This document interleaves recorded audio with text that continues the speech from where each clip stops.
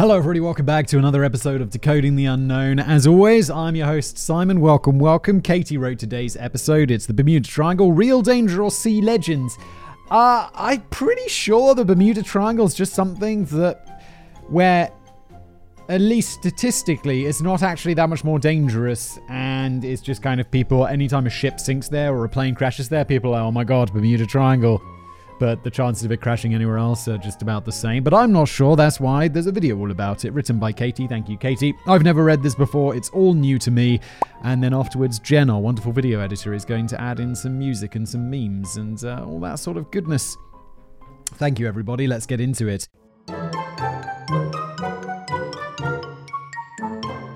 For me, the Bermuda Triangle has always existed in my mind as something that's really there, a certain patch of the globe where ships, planes, and people go missing in mysterious circumstances. Growing up in Surrey, England, I occasionally wore probably ill-advised Bermuda shorts as a preteen, but never gave the area they were named after much thought. Well, Bermuda is a real place, right? There is a place called Bermuda, and I think it's in the Caribbean. It's a British overseas territory. Well, what do you know? It is a real place, and it is... I guess it's in the Caribbean? I mean, sort of. It's kind of quite far off the... No, it's too high. It's way out in the Atlantic Ocean. I'd say it's about a fifth of the way to Europe from America off the coast of the Carolinas, roughly, at that latitude. Fascinating stuff. It looks quite nice, to be honest. I'd visit Bermuda. This was the early 90s, so think of something geometric and luminous like fresh Princewood rock and you'll get the general idea. This was probably then teamed with a global hypercolor t-shirt that I thought was the epitome of cool before hitting puberty, when it was embarrassing that your armpits were a different color to the rest of your shirt. Oh my god, really? I've never heard of these. But that was fashion in the 90s, apparently, everybody.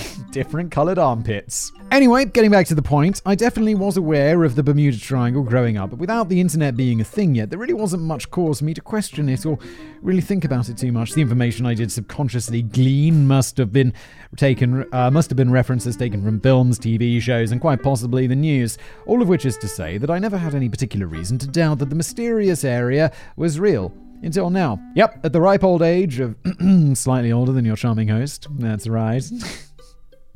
I find myself taking my first ever deep dive into the mystery of the Bermuda Triangle, and here is what I found. So, just for me, I'll also give my impression as Katie gave hers. In my mind, also, as a kid, growing up in the 90s, no internet, apparently slightly younger than Katie, is... The Bermuda Triangle was a literal triangle somewhere in either South America or the Caribbean to me, between 3 points, obviously. Fairly big area. And for some reason in my mind, there was a giant squid creature that would drag boats down to the bottom of the ocean and also planes somehow down from the air. Obviously, my child brain, because, it's a plane. A giant squid can't just reach up and get it. But that's what was going on. And then later in my life, I assumed the Bermuda Triangle was just a particularly dangerous, stormy area. And then at some point, either I made a video about this or I read about this, and I found out that statistically it doesn't actually exist. At least that's what I remember. That's my wonderful history with the Bermuda Triangle. You're welcome, everybody. The mystery of the Bermuda Triangle. The Bermuda Triangle is an area of ocean that has long been connected to mystery. While it's not an official region with definitive boundaries, it's largely agreed to be an area in the Atlantic with 3 points of the triangle being roughly Miami, Bermuda, and Puerto Rico. That means it's a weird triangle. It's kind of a long triangle. No, I guess it could be, because it's sort of a weird shaped triangle. This means it's difficult to calculate how much of an area it covers, but it's at least 500,000 square miles or nearly 1.3 million square kilometers. For reference, that's slightly larger than South Africa, but smaller than Alaska. Brilliant. Even going as far back as Christopher Columbus, weird things have been reported happening on board ships that enter this particular area of the Atlantic. These tales have culminated in legends of ships being swallowed by the ocean, boats and planes just vanishing out of existence without even transmitting a distress call, and even extraterrestrial involvement, because, well, it wouldn't be an episode of Decoding the Unknown if it wasn't could be aliens. Could it? Could be. And ghosts.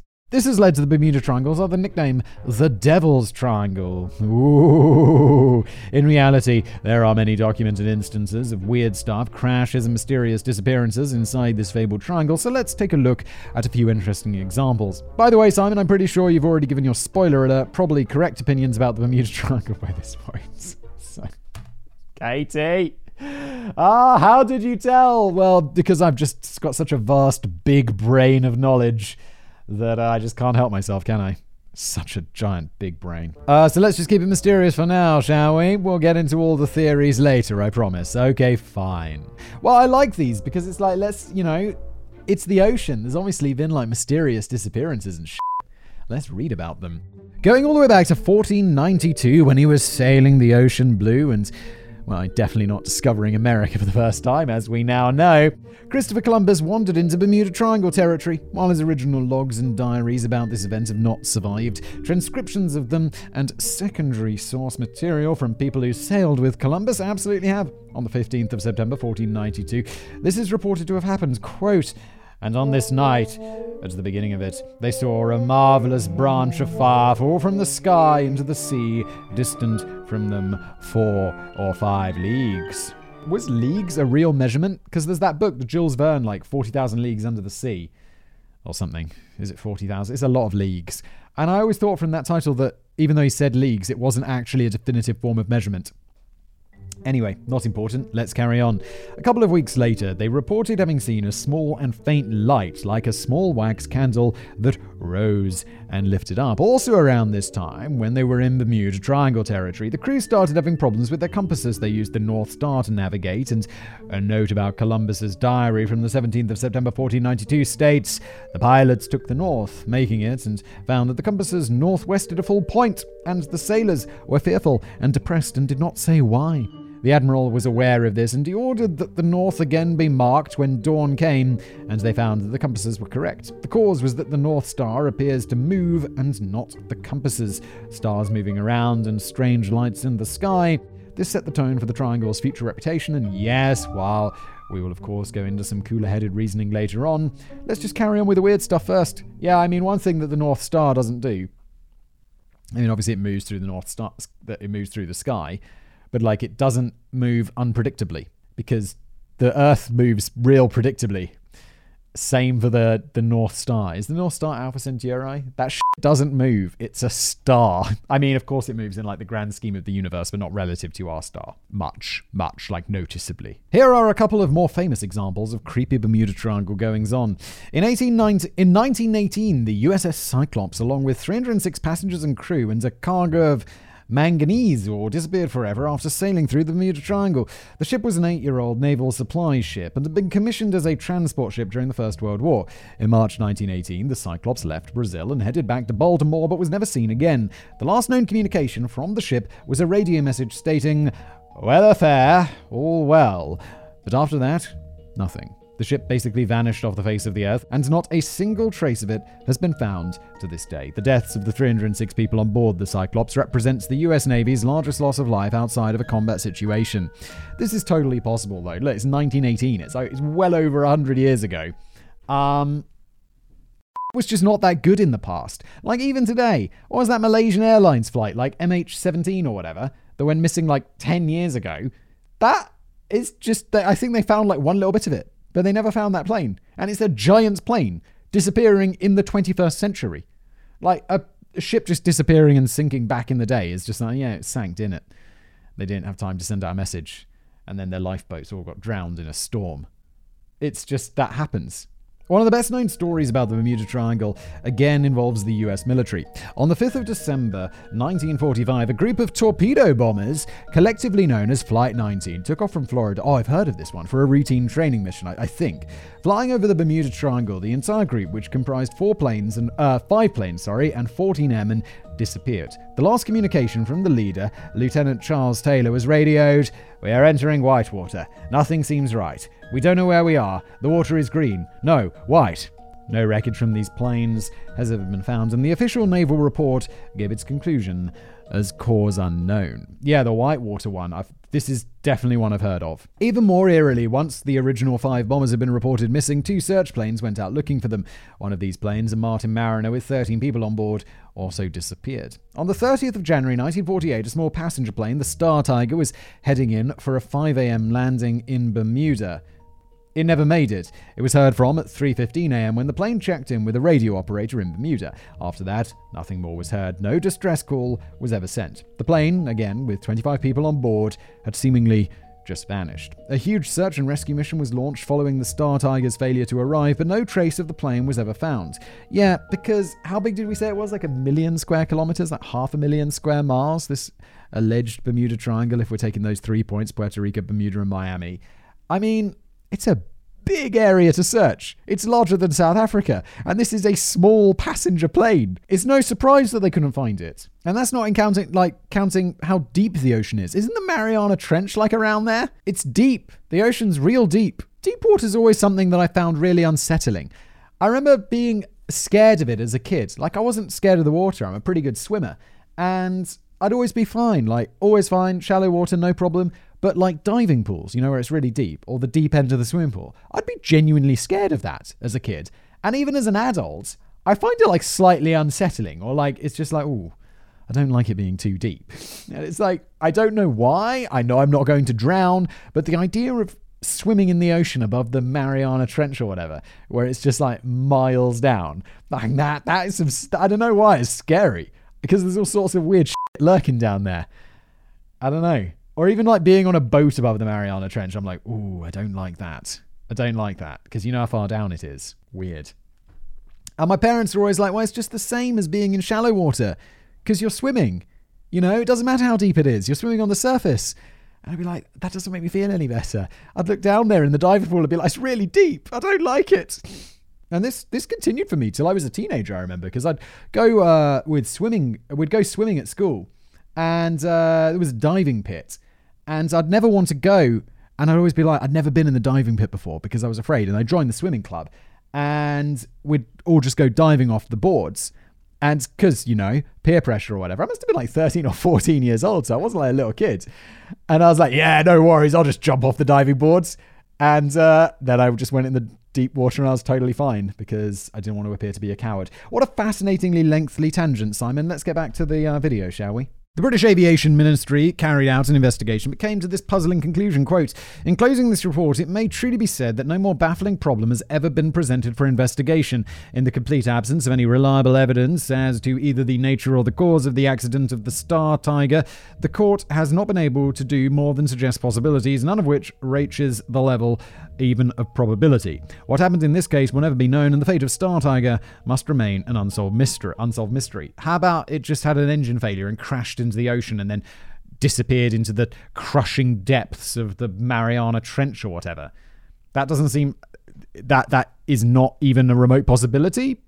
Who is this? The Aviation Ministry? It seems totally possible to me because you're looking for a small craft in an area the size of fucking South Africa. What are you doing? And how about the disappearance of the perhaps appropriately named Witchcraft on the 22nd of December 1967? Daniel Burek and his friend, Father Padraig Horgan, were in Burek's luxury cabin cruiser checking out the Christmas lights of Miami from the water. One of the men radioed in to the Coast Guard at 9 p.m. to say that they had hit something and needed a tow, but it wasn't an emergency situation. At this point, the boat was less than a mile out. The Coast Guard reached the Witchcraft's supposed location about 20 minutes later, but couldn't find any sign of them. Burek had said that he would let off a flare to show their location, but no flare was seen and no further communications were received. Burek was an experienced sailor with all the necessary safety equipment on board, plus another safety measure of an added flotation device that would mean at least part of the hull would always remain afloat, even if it were ruptured or flooded. After a 6-day search, the Coast Guard cooled it off with their official verdict given, as they are presumed missing, but not lost at sea. Seems like they're lost at sea. Or maybe they're presumed... No, okay, they just drowned, didn't they? That's what happens. This is one of those things, though. This isn't a mystery. In my mind, like, okay, we don't know if it's true, but it seems highly probable that they simply underestimated the scale of the disaster. Like, they'd struck something, they're like, oh, we're leaking a little bit, and then they're like, uh-oh, we're leaking a lot. Oh my God, we're leaking a lot! And then the ship drowns, the ship sinks, and they drown. Doesn't seem like a big mystery to me. There are plenty more cases I could mention, a lot of which involve no distress calls and no wreckage or bodies found, but you're probably getting the idea by now, so let's move on and talk about what could possibly be going on in the Bermuda Triangle. I hope at least a giant squid's mentioned, because otherwise I have no idea why I thought it was a giant squid for most of my childhood. The more off-the-wall explanations. As you might expect, a lot of weird theories have been given as to what might be going on in the Bermuda Triangle, so I think this is about the time to talk about how and why it's been given such a spooky reputation. While, as we just found out, strange things seem to have been afoot since the 15th century, the current hype all started back in 1964, which isn't actually that long ago in the grand scheme of things. That was the time the phrase Bermuda Triangle was first coined, when American author Vincent Gaddis used it for an article in Argosy magazine. It should be noted that Argosy was what was known as a pulp or pulp fiction mag, which meant that it was cheaply produced publication dealing chiefly in short stories and fictional content. Yeah. So this is so often this is how these weird things start. Because it's that weird blending of semi-fact and semi-fiction that sends someone a few years later is like, wow, I read this, it must be true. And then it's like, yeah, but it wasn't. It's sort of a semi-fictional story. I imagine we'll see all these, semi-fictional TV shows. Like right now I'm watching this, it's fairly average. It's a show called Inventing Anna on Netflix about the fake heiress in New York who was defrauding money or whatever. And people would watch this in 50 years and be like, yeah, it's a documentary. It's like, no, not quite. While Argosy did change focus over the years to add in true crime columns and later got a bit spicier, in the 1960s it was primarily a publication for fiction, not investigative journalism. It seems that Gaddis did like to write about paranormal things and also liked to expound on his left-field theories with no evidence or thought for more rational explanations. Hey, he's kind of like the opposite of this show. I mean, where would be the fun in that? Hey, to quote from his Wikipedia page, he was known for inventing mysteries where none existed, which, spoiler alert, seems to sum up the Bermuda Triangle in a nutshell. And also, I mean, this sort of shit has found a new home on YouTube. One of the reasons I wanted to do this channel is because there is so much just of this, semi-pulp, or pulp fiction, semi-evidence, but not really elaborate, no research nonsense. And it does really well.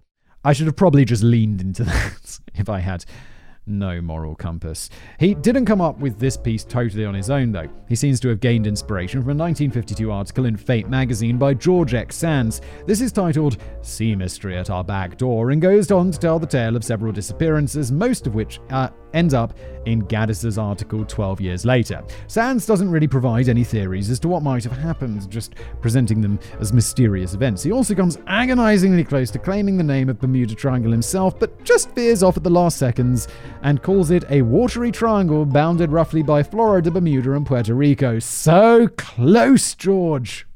Gaddis even lifted the title of this article for use in his own piece in the Argosy, which contains the sentence, "During the past 2 decades alone, this sea mystery at our back door has claimed almost 1,000 lives."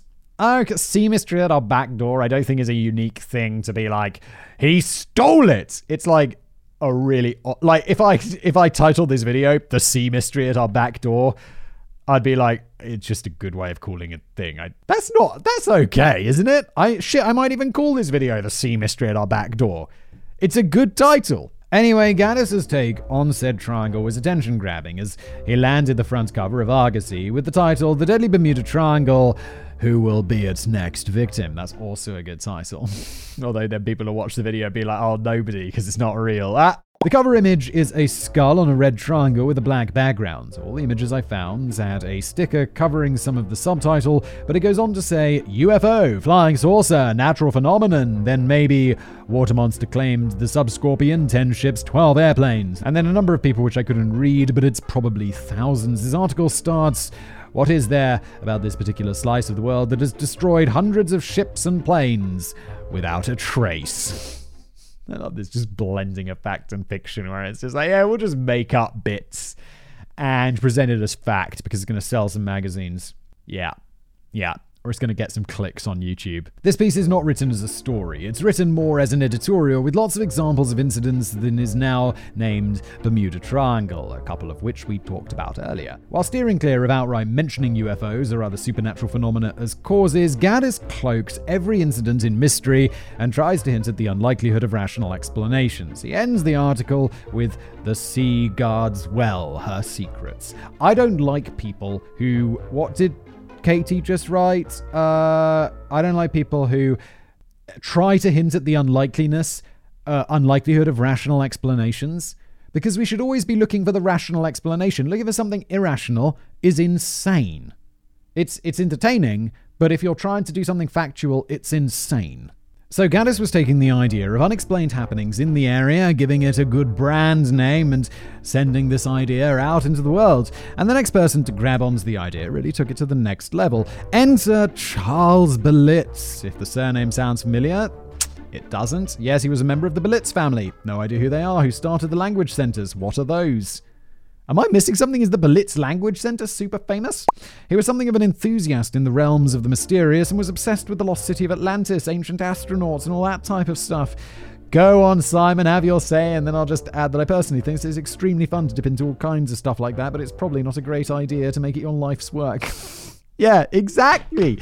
This is my whole point. Like that ancient astronaut thing, and there's like the crazy sculpture and stuff where the guy, it looks like an astronaut. For real, looks like a dude who would be walking on the moon. Fun to dip into, fun to analyze, and then move on from quickly when you realize it's nonsense, rather than dedicating your life to this. Because, I mean, look, it's all pointless. Like, let's be realistic. We all live, we all die, no matter what we do. Ultimately, in the grand scheme of things, even like Elon Musk with his electric cars, saving the world, all of this, well, big, you know, he's like, I'm going to get people living on Mars to save humanity. I've got some news, Elon. At some point, humanity's fucked. Like, at some point, it's going to happen. Either we evolve beyond humanity, best case scenario, and then that future evolution of Homo whatever is also fucked when the universe collapses in on itself at some point in the future. It's all pointless. Nihilistic rant over. Wow, how did we get there? Oh shit, what are we doing? In 1974, Berlitz published the best-selling and unoriginally titled book, The Bermuda Triangle, an incredible saga of unexplained disappearances. One of the things he managed to shoehorn into the book was his theory that yes, Atlantis was located somewhere on the seafloor inside the triangle, and that it had, in fact, been a victim of paranormal forces that are prevalent in the area. This idea was then elaborated by other alternative thinkers to suggest that the Atlanteans were in fact the cause of the disappearances due to the crazy energy crystals they used. Please, although were left over when Atlantis sank. It's like, okay. Do you have any evidence to back that up whatsoever? No, shocking. These crystals would mess around with compasses and end up vaporizing boats and planes. Except, no, they wouldn't. What are we talking about? I think these kinds of things are popular because they're entertaining and people are along for the ride and just ingesting the information presented to them without much thought about it either way. That's why the Decoding Unknown show. That's for the discerning viewer or podcast listener. And if you're a discerning podcast listener, I mean, have you considered leaving me a review? I love that. I love those reviews. I see them come in. I like them when they're good, when they're 5 stars. That's the only type of review you should be leaving. No, it's okay. You can leave what you want. It just hurts my feelings. It was quite telling, though, that several reviews of the Berlitz book mentioned how the readers love it when they were younger, but now thinking about it, they realized that the whole idea had no corroborating factual evidence and just seems, well, completely laughable. So yes, we've now got the name and a strong association with the paranormal read by thousands and thousands of people. In fact, I just looked it up, and Berlitz's book sold almost 20 million copies worldwide. Oh my god, I'm wasting my life with this skeptical. I should just be like, Bermuda Triangle, real. Did you enjoy this video? Buy my book on the Bermuda Triangle. Sell 20 million copies and, well, that's a lot of money, isn't it? That's a lot of money. This book was the seed that spawns the legend of the Bermuda Triangle as we now know it by inspiring movies, TV shows, and more books about the phenomenon. While it might already be clear that we're leaning on the side of skepticism here, what? There are real instances of boats and planes going missing in the Bermuda Triangle, so what might be causing these strange disappearances of aircraft, ships, and possibly entire cities? Entire cities have not gone missing in the Bermuda Triangle, I'm sorry to say. Aliens. It's time to say hi to our extraterrestrial pals. They haven't had much of a look in on the channel recently, but now is their time to shine. Remember Columbus seeing the lights on the water? Well, yes, there's a theory that the lights were from alien spacecraft. This particular example isn't a great one, though. While I gave actual examples of what someone had written about the lights, albeit not Columbus himself, other sources have stated things like he saw lights shooting up into the sky or stars spinning around. This is not the case, and seems to be people taking the notes in his diary completely out of context and interpreting them however they want. These sensationalized and inaccurate examples then got picked up and reused in future pieces about the Bermuda Triangle. So, as we've seen many times before, these alternative facts get attached and embedded into the narrative. Yeah, this is what I was talking about. It's like someone will take something that was semi-fictional and then be like, it's fact, and then someone else will be like, I read about it as fact, and it's just the internet's crazy echo chamber. We know from as close to a primary source as we can find that Columbus did see some lights, but it was nothing flying saucer-like at all. The first instance of a marvelous branch of fire that fell from the sky was more than likely a comet or an asteroid or something cool like that. There was no indication given of the crew feeling scared or of further paranormal things happening relating to this event, so I think it's safe to say that it was a one-off. It seems that our friends in flying saucers are always on the shortlist when it comes to unexplained disappearances, but as usual, why they would choose to pick up ships and aircraft from this particular piece of the planet is up for debate. We don't seem to have pinned any other disappearances from anywhere else on the seas to them, so well, why here? Maybe they're using a tractor beam to try and raise Atlantis from the depths, and these ships and planes happen to get in the path at exactly the wrong time. I don't know if Berlitz came to that conclusion, but hey, it ties together nicely for me, and also ridiculously. You might recall that Columbus's voyage did also have issues with navigating as well as seeing those lights. We'll talk more about the compass bearings later, so for now, let's knock this alien theory on the head. Yeah, Columbus wasn't the best at navigation, I guess, because didn't he think for like a long-ass time he was like, I have reached India, and he's just hanging out on an island in the Caribbean. Other kinds of science fiction stuff. True story. I mentioned to my friend that I was writing a piece on the Bermuda Triangle, and their response was, oh, wasn't there that one ship that went missing? Isn't there a hole or something? I replied, a hole? Them. Not in the sea, in the air. Like a black hole. No, me. No. Them. What was it?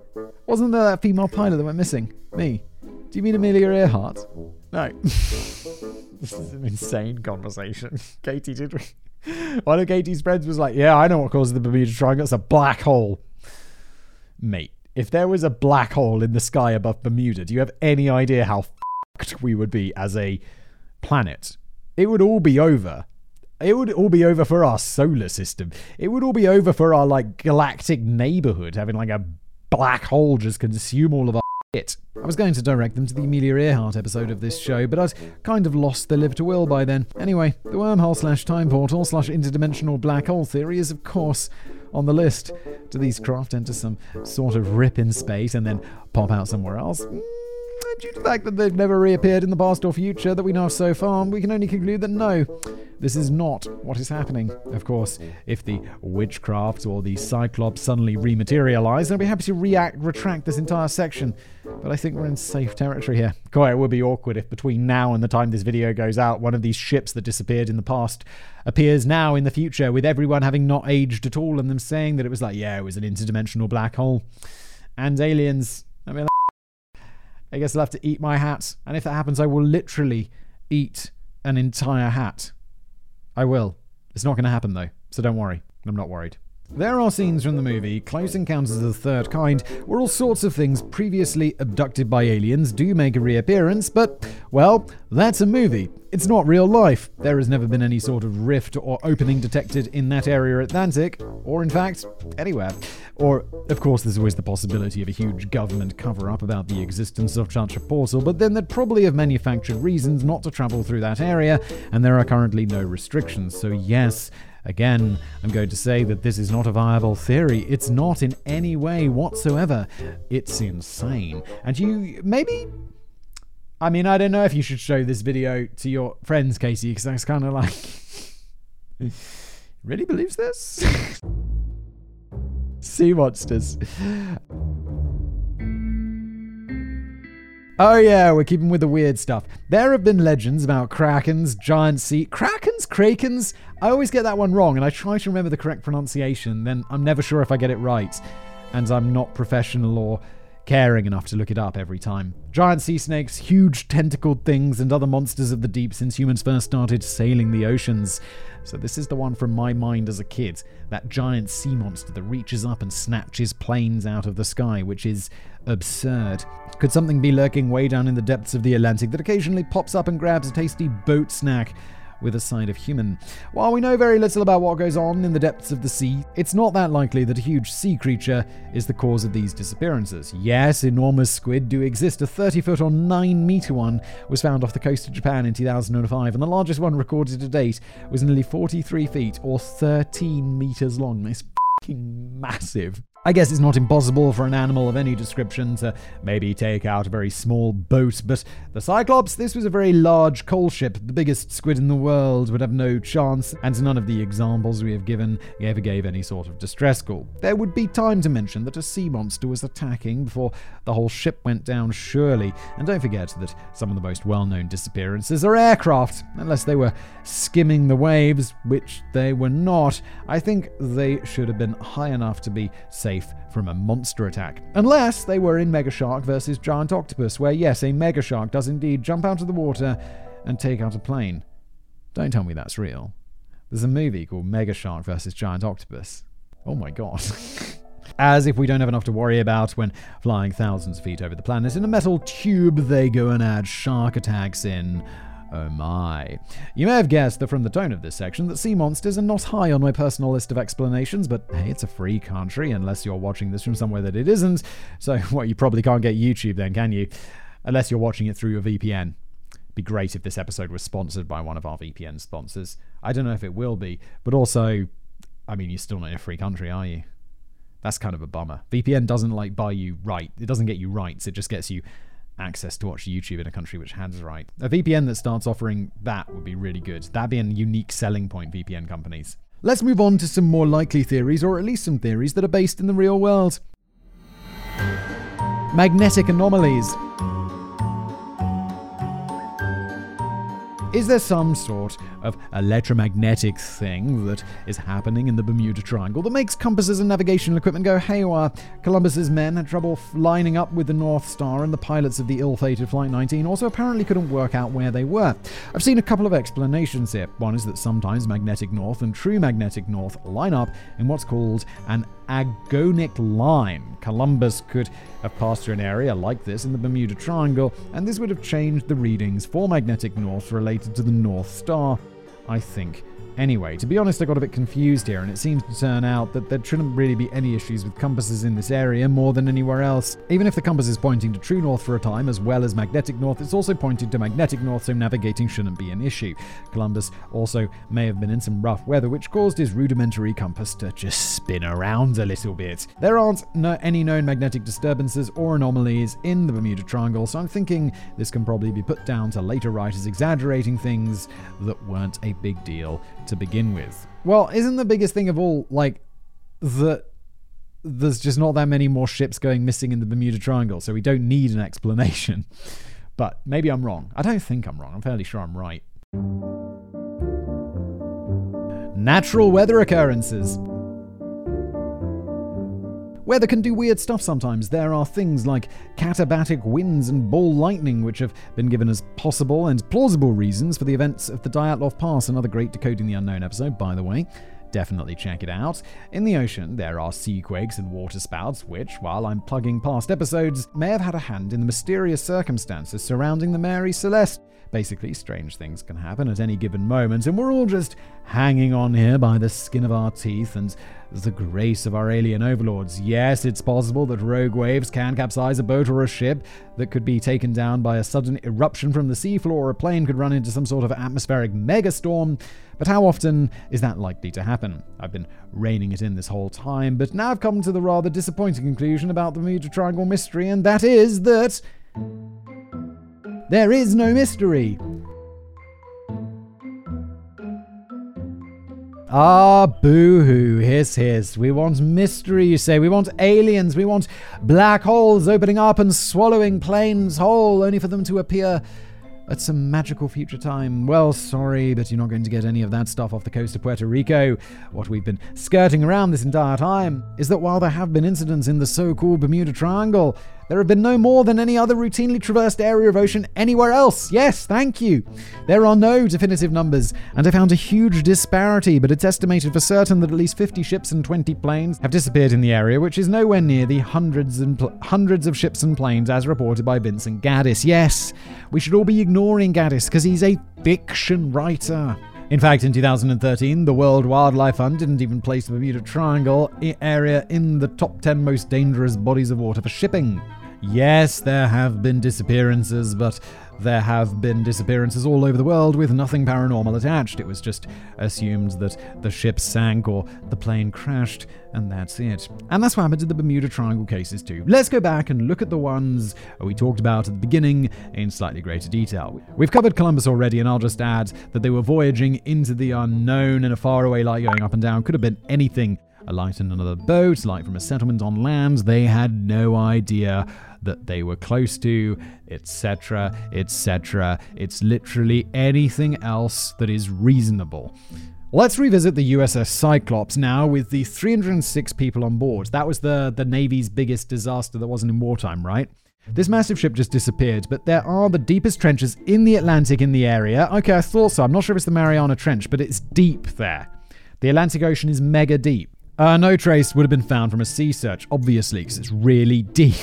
There are lots of other factors that could point to it sinking rather than, for example, being abducted by aliens. It's an absurd sentence. It was potentially overloaded with manganese ore, which when wet could turn it into a shifting load that could help unbalance the ship.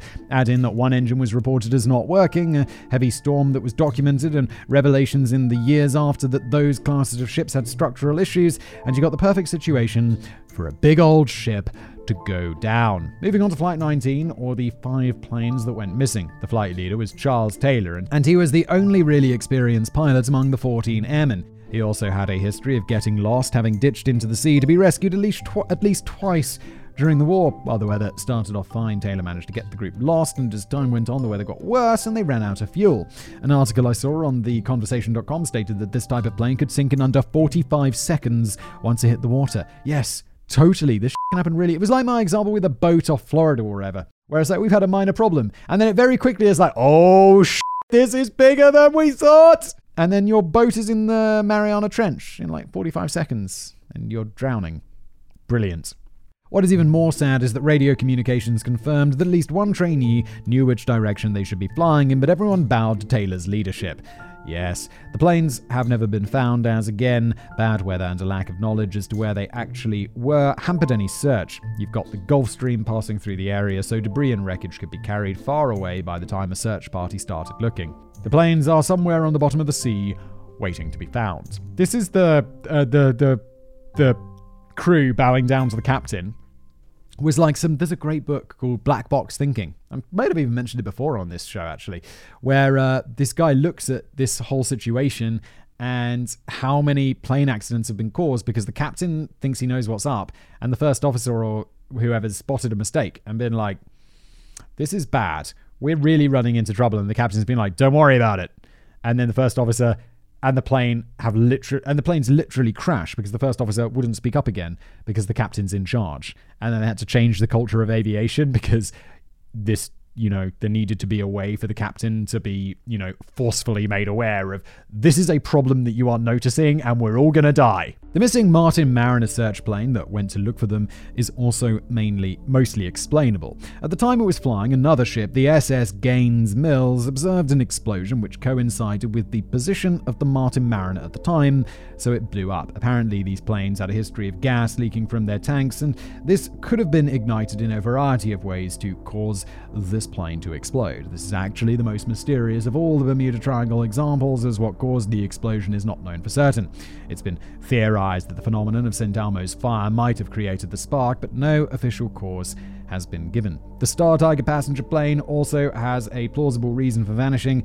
The theory goes that the plane had been flying abnormally low, around 2,000 feet, due to bad headwinds at their normal flying height of around 20,000 feet. The pilots were tired and had, at least on one previous radio call, said that they were 25,000 feet when they meant 2,000. This may have caused them to recalibrate the altimeter incorrectly. For example, it was dark and they were at the end of a long flight and did not realize or remember their height. On approach to Bermuda, they began their descent from what they thought was 20,000 feet and basically just flew straight into the ocean. No wreckage was found, as it was a small plane and could have easily been carried away in rough seas by the time the search started, which wasn't for several hours after the last known communication. Yeah, this is entirely possible. Just a pilot error. Huge problem. Much more likely than giant sea scorpions. Not scorpions.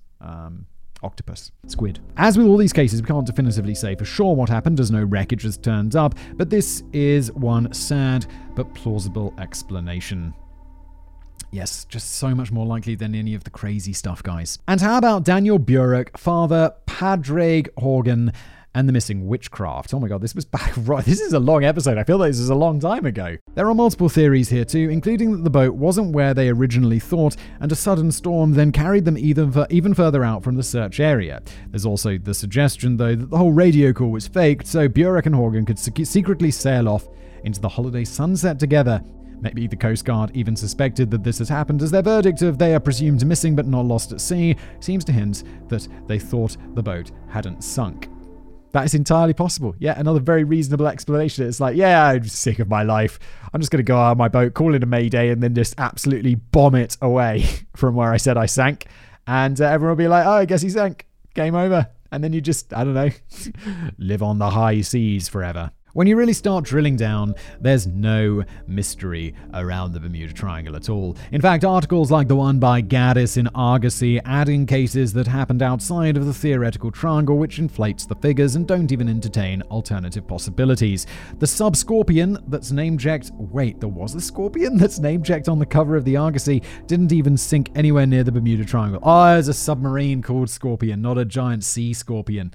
I don't even think sea scorpions are a real thing. It didn't sink anywhere near the Bermuda Triangle. It wasn't found. It was found a few hundred miles southwest of the Azores, which is over 2,000 miles, 3,200 kilometers from Bermuda. That's really far. As you can see from the way I originally presented the stories, many pertinent bits of information are intentionally left out to preserve the air of mystery, when most things come down to just human error or bad luck for many decades, and statistical irrelevance. Just statistically, it's just not that.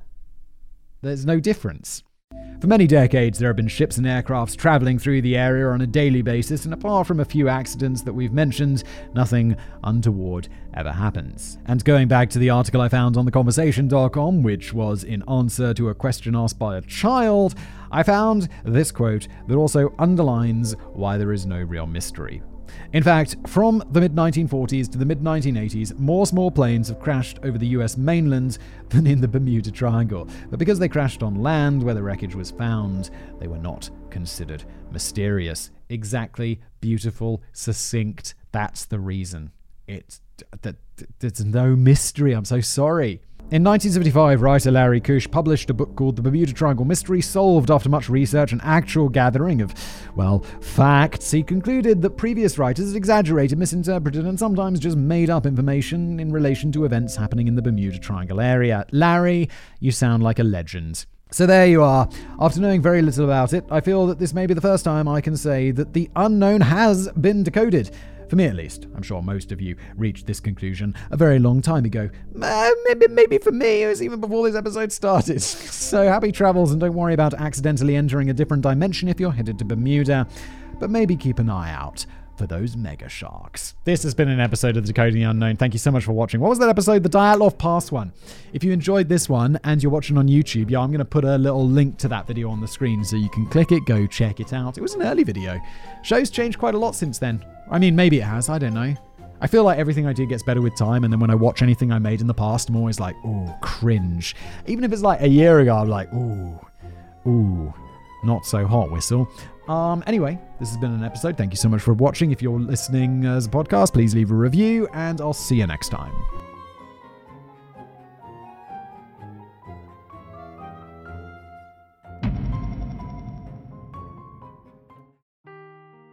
Seeking the truth never gets old. Introducing June's Journey, the free-to-play mobile game that will immerse you in a thrilling murder mystery.